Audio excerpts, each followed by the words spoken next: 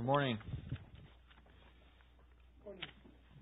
We will continue our study at one of the most exciting times in church history, and that is this time period between the early 1500s, where we have the Protestant Reformation. When we think of the Protestant Reformation, we think of Martin Luther, and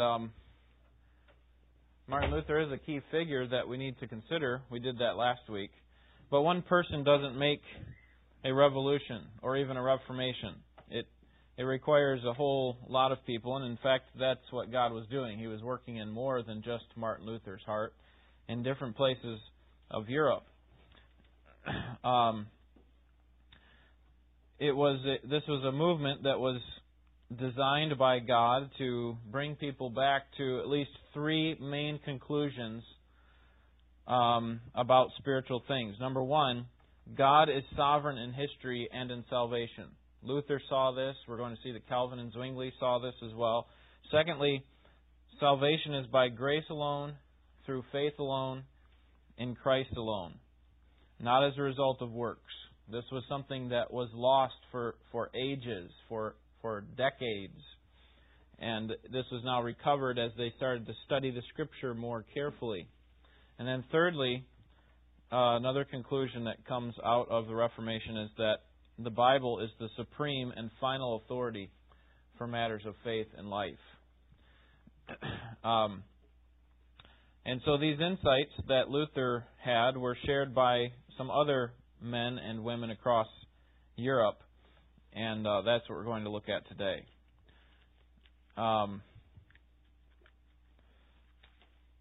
Now, we're going to focus on these other two characters, Zwingli and Calvin, but we have to recognize that there are countless people throughout Europe who also were being changed by these truths that come from the Scripture.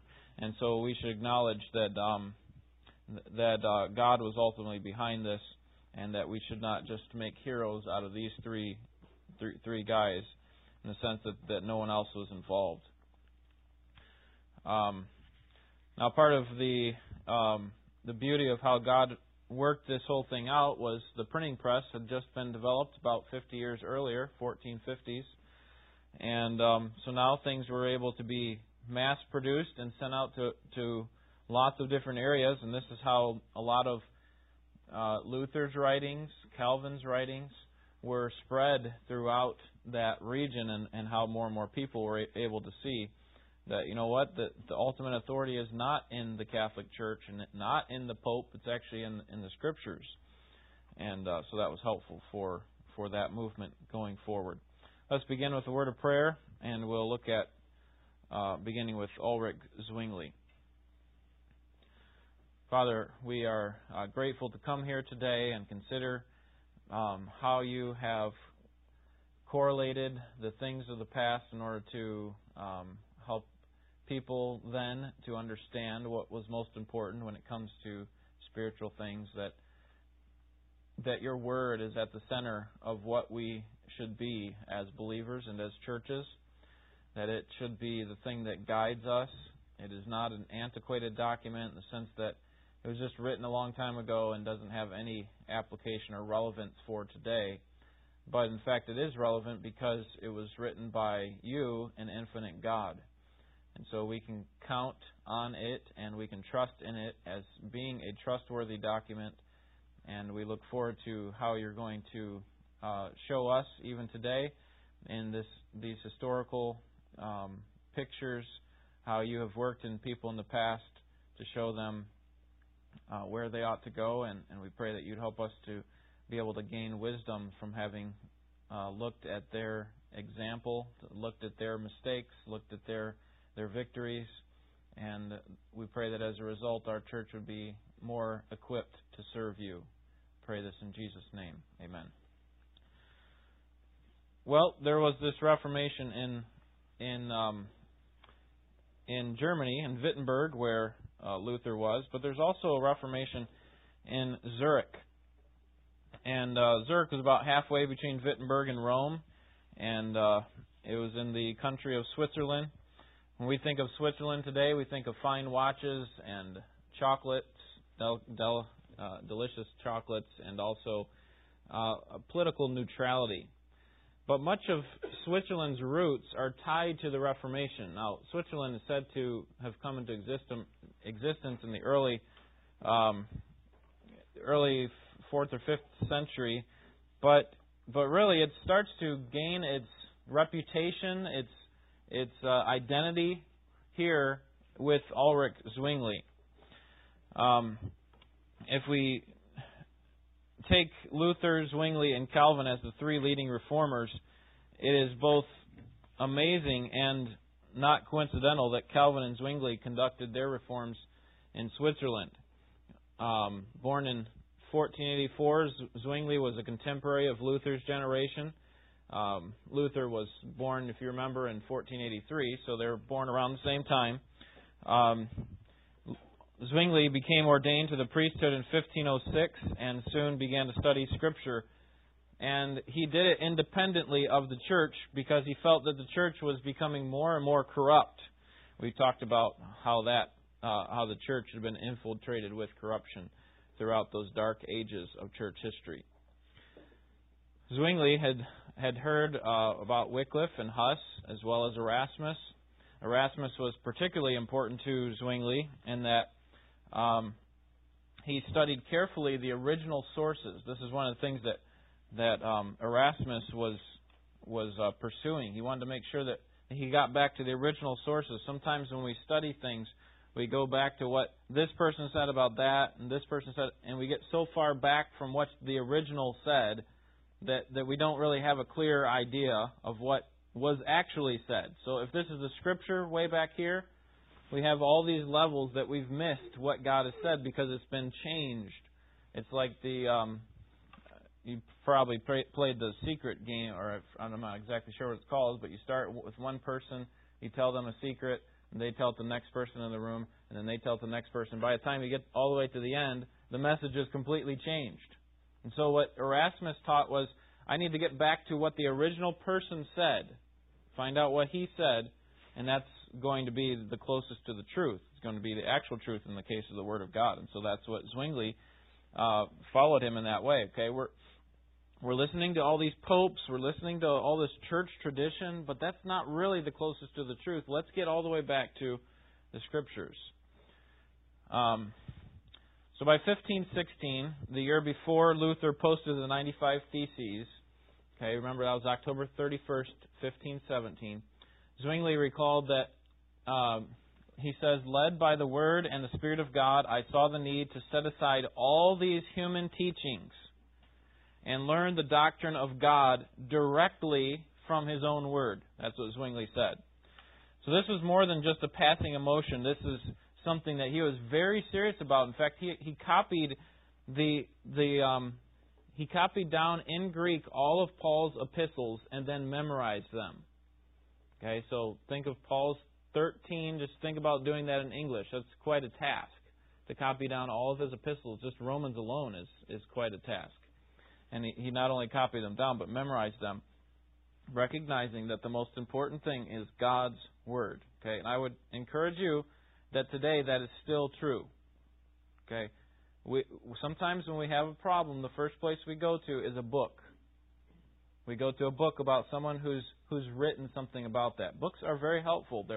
That people give insights that sometimes we don't see.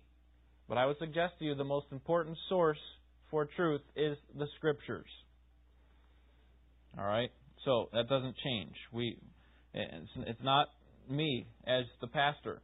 Okay? It is the Scriptures. That's why you need to continually search the Scriptures daily to see if what I am saying is true. Having realized that the Bible is the supreme authority, Zwingli sought to apply this to his life and to the church. True Reformation, after all, springs not from one's opinion or even one's social group, but from the Word of God. And so we can date the Reformation beginning, at least in Zurich, to 1519, New Year's Day, 1519. So this is about 10 months before the 95 Theses, before Luther's famous debate there.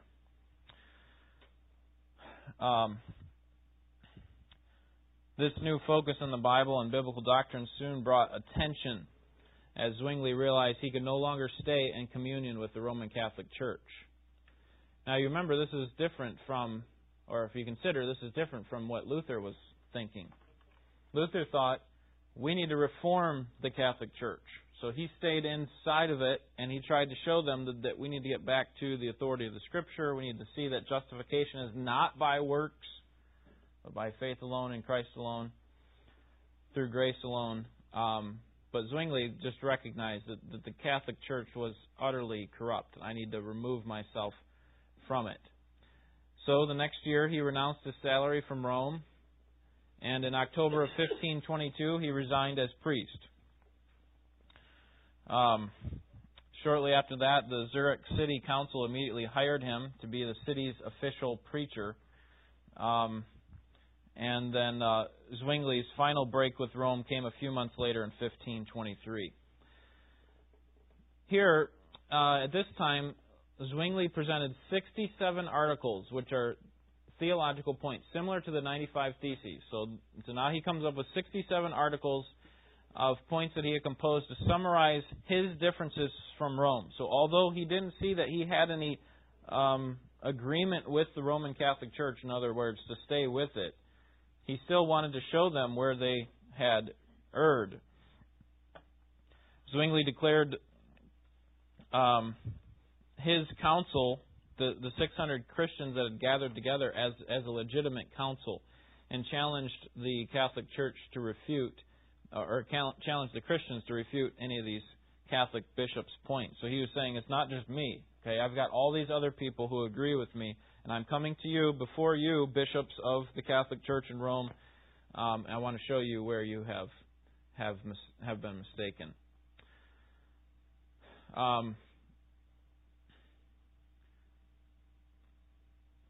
So Zwingli's doctrine. Let's move to Zwingli's doctrine. Ulrich Zwingli affirmed the core doctrines of the Reformation. I mentioned a couple of them earlier. Salvation by grace alone, through faith alone, in Christ alone, based on the Scripture alone, and to the glory of God alone. From here, Zwingli focused in particular on the fundamental distinction between the Creator and His creation. So he wanted to show that there was a separation between God and man. And so he saw the idolatry that was going on in the Catholic Church and called it what it was. He said that was the most fundamental and heinous sin that the Church had committed.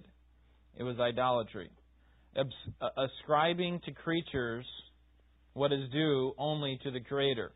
And what kind of things would the Catholic Church at that time have ascribed to creatures that only God was worthy to receive? Can you think of anything?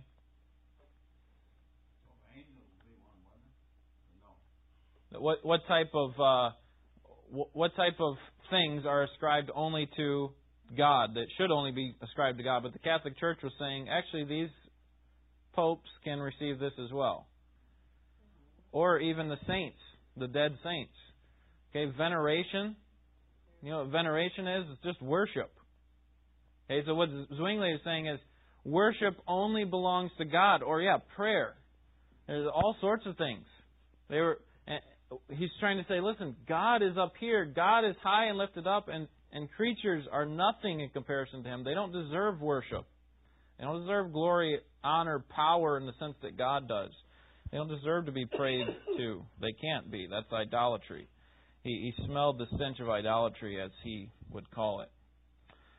And he was appalled at the rampant superstition of his day. Remember how we talked about last week how they would buy all these relics and icons, and even if they would see some of these things, if they just saw like a strand of Mary's hair, supposedly, as they call her, Mary, the Mother of God. They saw a strand of her hair, that would give them some kind of grace.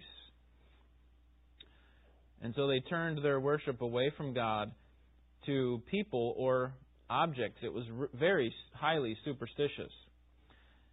And so thoughtless prayers, prescribed fasts, the bleached cowls and carefully shaved heads of the monks, holy days, incense, the burning of candles, the sprinkling of holy water, nuns' prayers, priests' chatters, vigils, masses, matins. This whole rubbish heap of ceremonials amounted to nothing but tomfoolery, as one scholar writes. To depend upon them at all for salvation was like placing ice blocks upon ice blocks. Zwingli recognized the failures of the church, and he wanted to show that to them and pull away from that. So he did more than preach against these rituals and objects. He actually worked to purge them out of the church. One distraught Catholic wrote to the emperor in 1530 and described the condition of Zurich's churches after Zwingli did this. He said, "The altars are destroyed and overthrown. The images of the saints and the paintings are burned or broken up and defaced. They no longer have churches, but rather stables." Zwingli was trying to tear down all of these, we could call them like they're called in the Kings and the Samuels, high places. Places where the people of God were supposed to be worshiping God. Instead, they would set up altars to false gods. He's tearing down all the high places in the church. Let's get rid of all these relics, these paintings that people are bowing down and worshiping. And after he came through, these church buildings were a wreck, as was described. So they recognized, he and Luther both recognized that there needed to be reform. But they didn't agree on everything. Luther and Zwingli were not in full agreement. Perhaps the most prominent of their disputes was the nature of the Lord's Supper. Luther had opposed the Catholic Mass because he saw it as a work, as something that we are required to do in order to gain favor with God. But Luther still believed that Christ was present in the elements, in the sense that the elements somehow turn into Christ before you eat them. Zwingli rejected this. He didn't just reject the Catholic Mass because it turned into a ritual or a means to receive God's justification or God's right standing, the right standing before God. But he rejected it because it was actually idolatrous.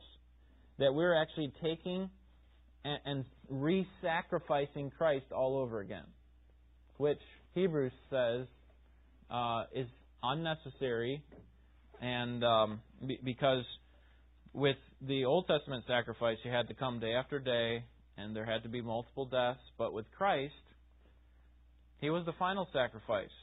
No longer do we have to sacrifice Him.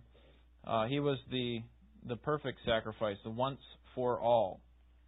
So Zwingli differed from Luther in this way. He saw the Lord's Supper as only a memorial, a remembrance. That's why we have that phrase on the front of our Lord's Supper table. Do this in remembrance of me. That's what Jesus talked about. He said to do it in remembrance of me. It's not something that we have to re-sacrifice Christ. His sacrifice is sufficient once for all. We're simply remembering what Christ did for us.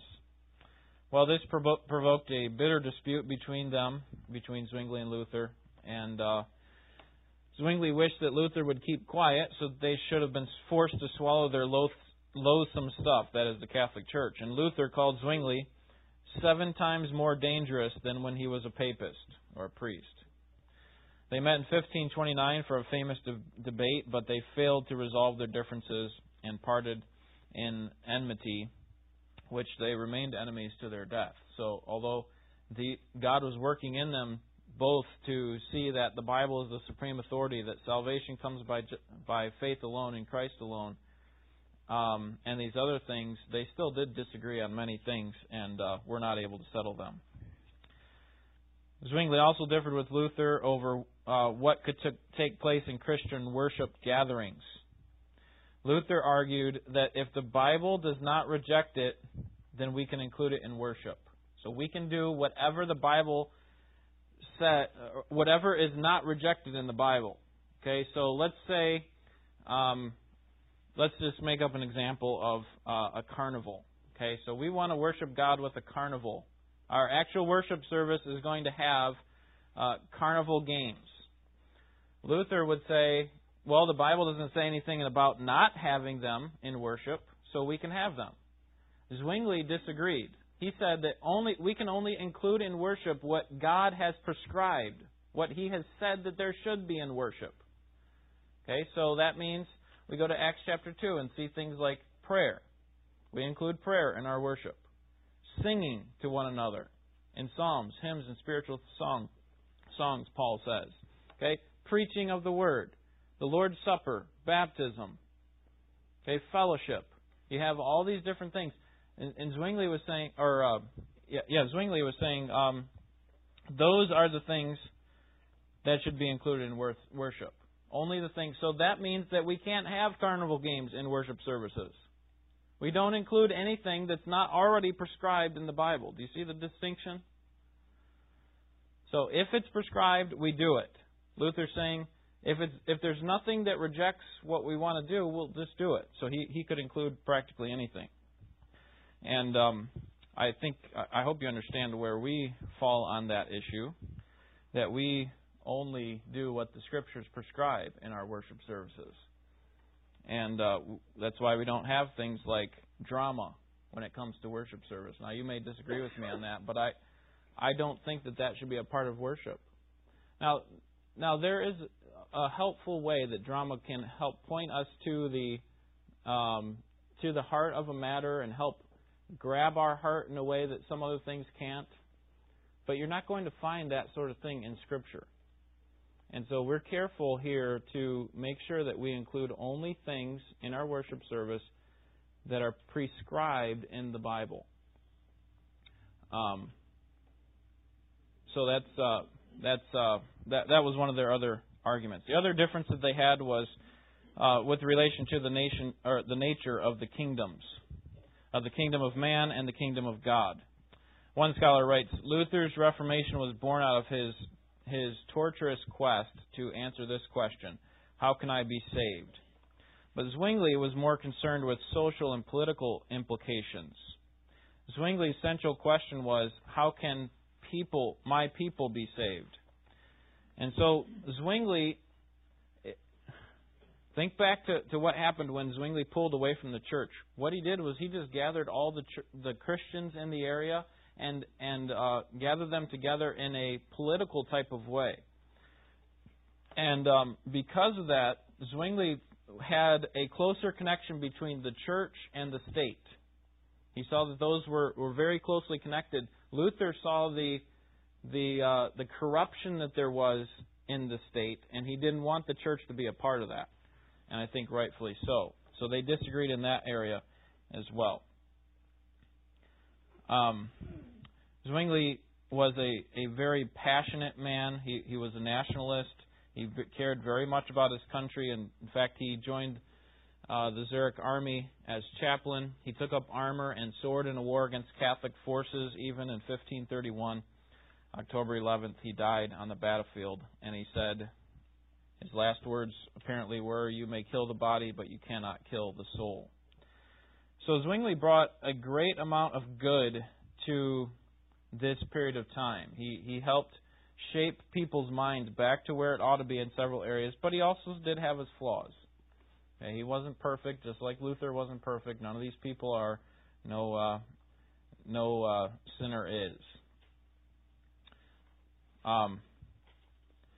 But Zwingli's teaching actually came to influence a young Frenchman who was beginning to have his own problems with the Catholic Church, and his name was John Calvin. Any questions on Ulrich Zwingli or comments?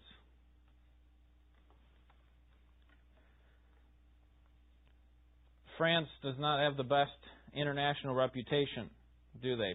Particularly from our side of the world. Perhaps you've heard the question, has anything good come from France? Well, if nothing else, John Calvin's life should remind us that France has made significant contributions to our world. And hopefully by the end of this study of this man, you will see how important he was. John Calvin was born in Noyon, France in 1509. He was a very religious man, serious. He was very concerned about moral things. His father had originally intended that he would study theology, but then after having a falling out with the local bishop, he changed his mind and sent John to law school. Besides his legal studies, Calvin also worked hard to understand the classic works of philosophy and literature. And so he had a background of logic and critical thinking, critical in a good way, where he's trying to think if these things are accurate. And especially he had through this legal study, was to get back to the original sources. Okay, this is one thing that we commend Zwingli for highly. And so with this background, it naturally followed that Calvin, like his predecessors, Luther and Zwingli, would be drawn to the Bible. Now, why would he be drawn to the Bible? Okay, if he wants to study what's going on in the church, why would he be drawn to the Bible? Because it's the original source, right? He's going back to the original source. He doesn't have to study about all these ancillary things. The main thing is to study the Scriptures. That doesn't mean he does it to the exclusion of all those other things, but he understood that was the primary source of authority. So later on, as he's studying the Scriptures, Calvin was converted. He says that he was subdued, that God subdued my heart to teachableness. Soon thereafter, he came under close scrutiny for his Protestant sympathies, and King Francis I ordered his arrest for heresy.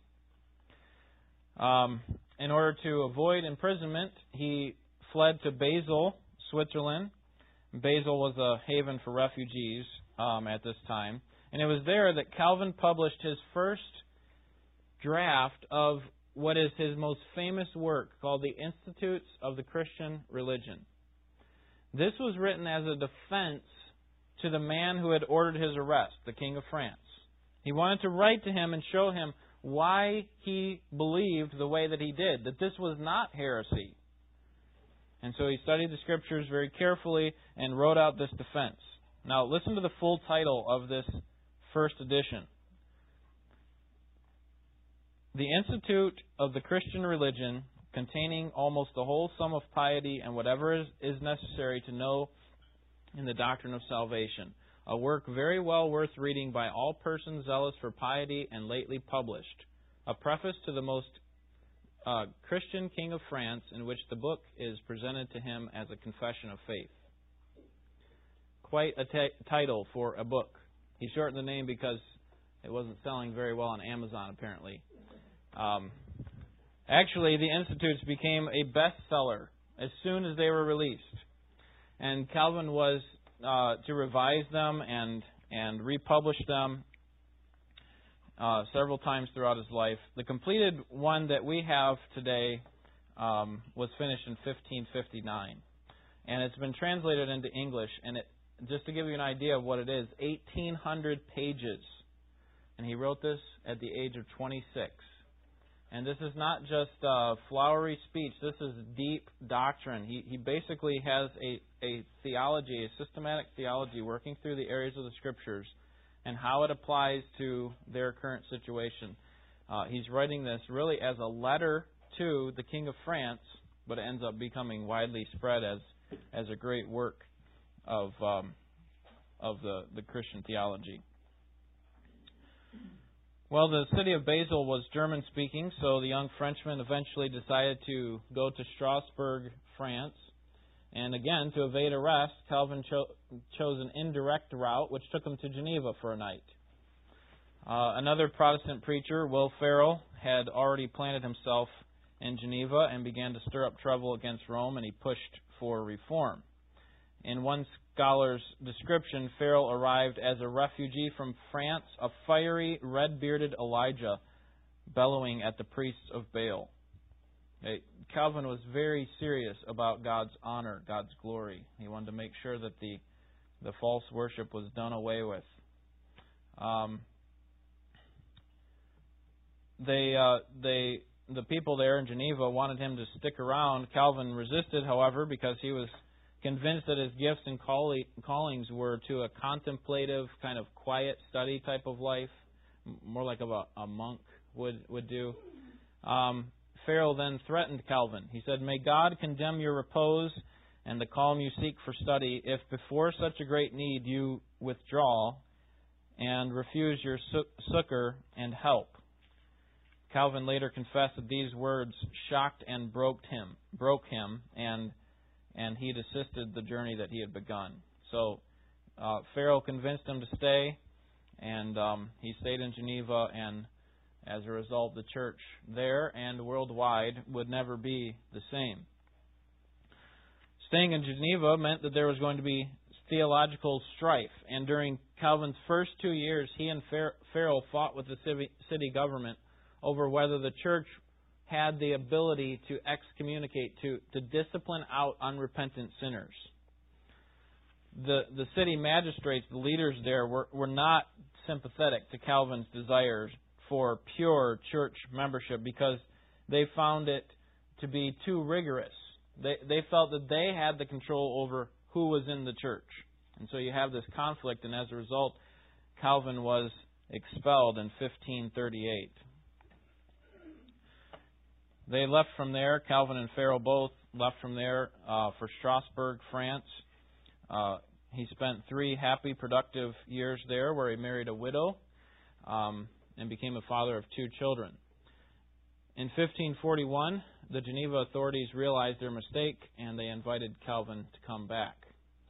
He didn't want to leave Strasbourg at that point. Remember, that was his original destination where he wanted to go. But they compelled him to return, and he did, and he stayed there for the rest of his life. Now, his first Sunday back in Geneva, after 3 years of being gone, Calvin preached from his old pulpit at the cathedral at St. Pierre. And his congregation was expecting him to come down on them and tell them why they were wrong and not standing up for him. Instead, Calvin got up there and continued where he left off in his expositional preaching, and continued right where he left off 3 years earlier. And so Calvin showed in this that he was completely submitted to the Word of God, that he was not concerned about his own personal reputation over God's reputation. And so he just continued to preach through the Scriptures in this way.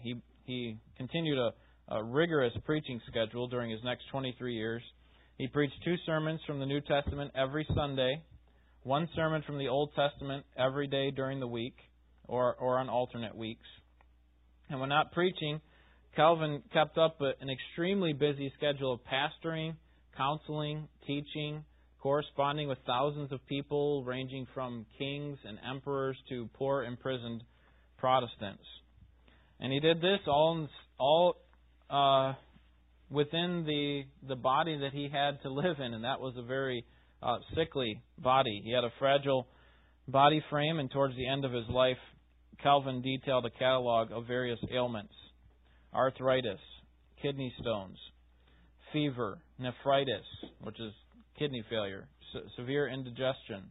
He says, "Whatever nourishment I take sticks like paste to my stomach," colic and ulcers. But he rarely let these afflictions slow down his ministry, even reaching his last sermon by being carried to the pulpit and from his bed and to another bed that they had up there on the pulpit. Under Calvin's pastorate in Geneva, every citizen was supposed to be under the moral discipline of the church. And while Calvin only held the office of minister, the church and state worked closely together to try to build this Christian utopian city where both the government and the church are one. Okay, similar to what you had back in the 300s with Constantine.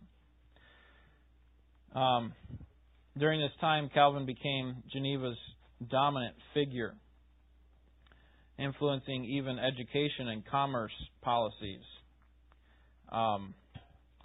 And though Calvin saw himself continually at odds with the council, he succeeded in part in forging a unified Christian community whose members were in good standing with the government. Well, Geneva became a haven for Protestants and a training ground for people who were learning these same truths about the Reformation and being able to be sent out throughout the rest of Europe. And so he sent out several missionaries to spread the gospel in a way that's consistent with the Scriptures. And they even sent people as far away as Brazil. Now, one of the things that perhaps you know about Calvin is towards the end of his life, one of the things that is not very it's not a very promising looking episode. This is during his time in Geneva. A man who was a Spanish physician and a theological problem maker was a man by the name of Michael Servetus. And he had been stirring up trouble throughout all of Europe for his denial of the Trinity. He was arrested in Geneva, tried, convicted, and burned at the stake. Now, while today we rightly understand religious liberty and freedom to permit citizens to hold heretical beliefs, in other words, if someone came into our church, held a heretical belief, we're not going to take them out and burn them at the stake. Okay, we don't have that authority. We're not the government. So someone can actually believe something other than us and still keep their life. But in the 16th century, this was for a person to hold heretical beliefs was profoundly against civic order. That would actually go against civic peace, governmental peace within the government. How could a person be a good citizen while denying God's truth, they thought. So it was ultimately the city council who brought about this man's death, but it was Calvin who ordered the execution.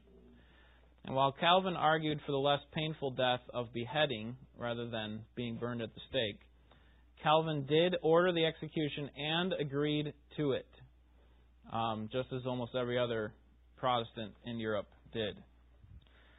But we have to remember, here's how one scholar puts it. He says, these heresies that Servetus would have expiated at the stake in Catholic France had he not escaped and paid the same penalty. In other words, he would have been burned at the stake in France had he not been burned at the stake in Geneva. So that doesn't make it right. But the point is that this is just the way the society worked back then. We should not commend it in any way. We should not commend Calvin for this.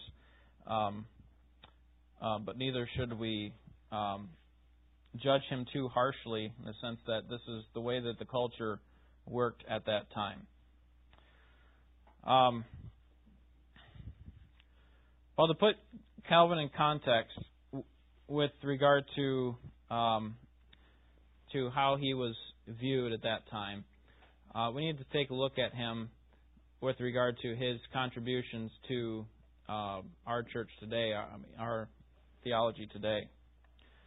It was through Calvin and Luther and Zwingli that the gospel was recovered. The goal for Luther was to determine, what must I do to be saved? He tried to figure out, what must I do to be saved? Zwingli, you remember, was trying to figure out, what must my people do to be saved? And so they're trying to answer these questions in a careful way. Calvin's basic questions were, who am I and who is God? And here Calvin showed a very important and critical perception of the human nature. He believed that all human beings had in them a seed of religion. In other words, a need to worship something or someone. And so because we have all been made to worship. We've all been made to worship God. But because of our sin, we will either worship God or we'll worship an idol, is what Calvin believed. And so Calvin's Institutes, his book there, that 1,800-page book that he wrote to the King of France, helped to explain some of these things. His primary concern was not with what the church had done, or the tradition, what the Pope wanted. His primary concern was what the Scriptures said. And so Calvin saw God's glory most vividly in Christ's work in salvation. He saw Christ as our substitute, that Christ served as our mediator. He serves as our mediator. And that those who put their faith in Christ for their salvation could be sure that they would be secure in Him. And this is why Calvin came to focus on God's election.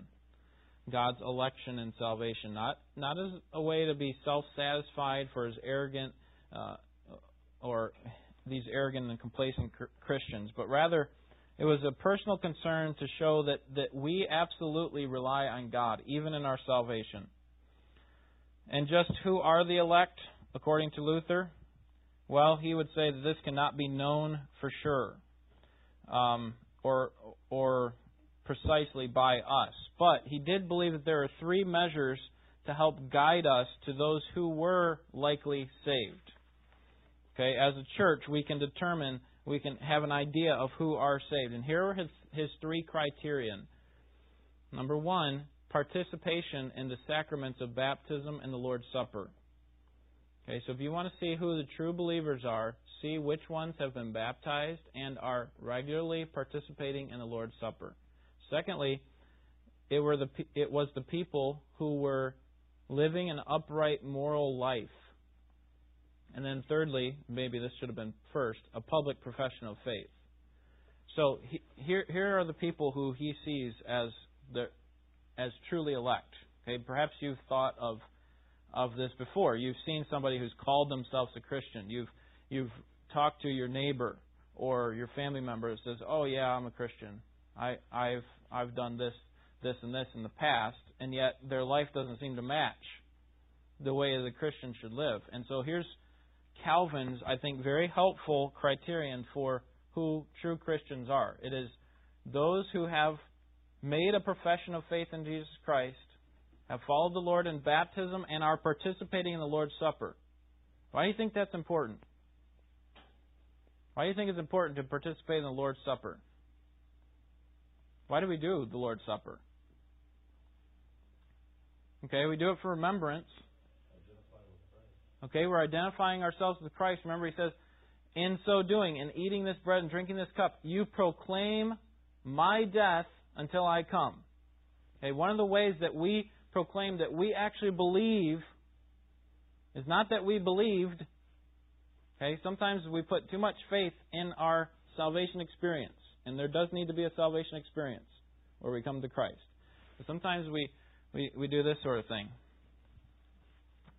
Okay, February 28th, 1978. I know I'm saved because I got my date in the Bible. Okay, that's not how we know we're saved. And Calvin would never point back to that. We have to have that time where we do come to Christ. But what he points to is, okay, profession of faith in Jesus Christ. I've already identified with Him with my mouth. Now I've identified in baptism, and now I'm continually identifying with Him the Lord's Supper. And then I also am identifying with Him by being changed by Him. I'm living a moral life. That was his third thing.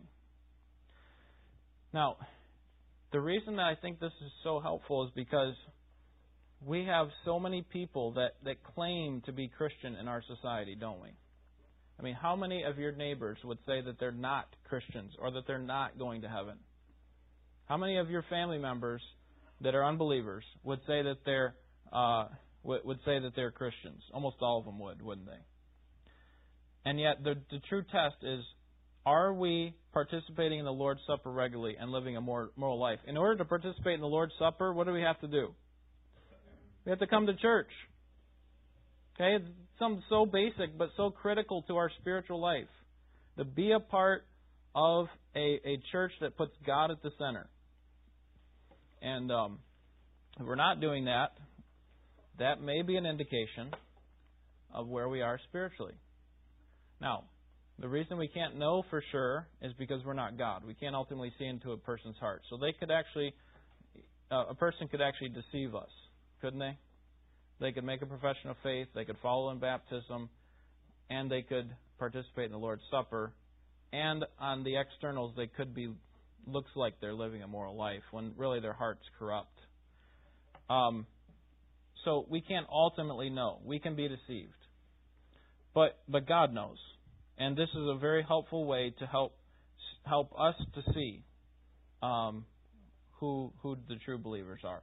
And that's why we have things like church membership. Okay? We try to draw a line of distinction between who true members are, and true believers are, and who unbelievers are. Okay? So we have church membership. In order to be a member of our church, you have to have made a profession of faith, you have to have been baptized, and you have to be in good standing with the church ongoing. So that means if you're not here for more than 6 months, our covenant, our statement of faith, our covenant, says that you cannot be a part of our church anymore. We remove you from the rolls. You are an inactive member. You're not concerned about spiritual things. And so we can no longer give testimony to your faith. We can't verify that you're a true believer if you're not here, right? So if you stop coming to church for 6 months, how do I know that you're not living in sin? You need to be a part of the local church. Now, perhaps I'm speaking to the choir, but that's why there's such an important there's such a important promotion here at our church of being a part of the body. It's not enough to simply say that we're Christians. We need to be a part of it. And by the way, that's the way that change happens. That's why the way this last thing takes place. This moral life is by being a part of a church, being under the hearing of God's Word. And so we work hard to do that. All right, any questions or comments on Zwingli and Calvin? Or anything else? Yeah. I don't have any comments about that, but right here on 13 Mile Road, this old white wooden church there, I don't know the denomination or anything, and I seen a commercial that pastor run, and it looked to me like it was liberal. So it was on like a Sunday or Monday or something, and the next day I called him, and I didn't tell him I wasn't saved. I said, my name is Bill Wilson, I seen the commercial on TV. How do I get saved? He couldn't tell me, or he wouldn't tell me, and 3 times I tried to get him to say something, and finally he got angry at me. So I said, well, I'll check out one more, and I called a church here in Royal Oak just to see what they'd say. And this guy gave some scripture. He said, trust Jesus. No, the first one said, trust Jesus, but not, do you know you got a sin nature, blah, blah, blah. And the second one, give me Acts 16:22, I believe, where it says, believe on the Lord Jesus, now be saved in the house, or something like that. And I said, well, is that it? Oh, yeah, that's it. Nothing to it. Just trust Jesus. Believe in Jesus. And that goes back to that comment you had a while ago about, at least I thought it did, of so many people that make a profession. Yeah. I like they professors but not possessors. Is that the way it goes? Yeah. Empty. Yeah. The real test is: are we being changed? Are we a part of a church, and are we being changed? And that's why Calvin takes those things seriously, not just professor, like Bill's saying here, but also a possessor. And the way that we see that is how it's being lived out. Part of the Lord's Supper, growing in our pursuit of godliness. That means that, doesn't mean that we're perfect, but that we're becoming more and more moral, more and more like Jesus Christ. Anything else? Quickly? All right. Thank you for your attention. We're going to pray, and we'll be dismissed. Father, we thank you for these men. We pray that you'd help us to think about them rightly in relationship to your word. We would not hold them up in too high of regard in the sense that we venerate them like men before did the popes, but that we would recognize that they, like us, have failures, they have inconsistencies, they're not perfect in their theology, but they hopefully are also like us in the sense that they were men of faith. We pray that you would help us to work hard to be like those in Hebrews 11 who simply walked by faith, not by sight, And that means that we have to set aside tradition in some cases in order to seek what the Scriptures teach. And sometimes that's difficult to do, and yet we know that your Spirit works through your people. Help us to overcome our own sin by confessing and forsaking it, and also to overcome our own weaknesses through the power of your Word and through your Spirit as He leads us. We pray in Jesus' name. Amen.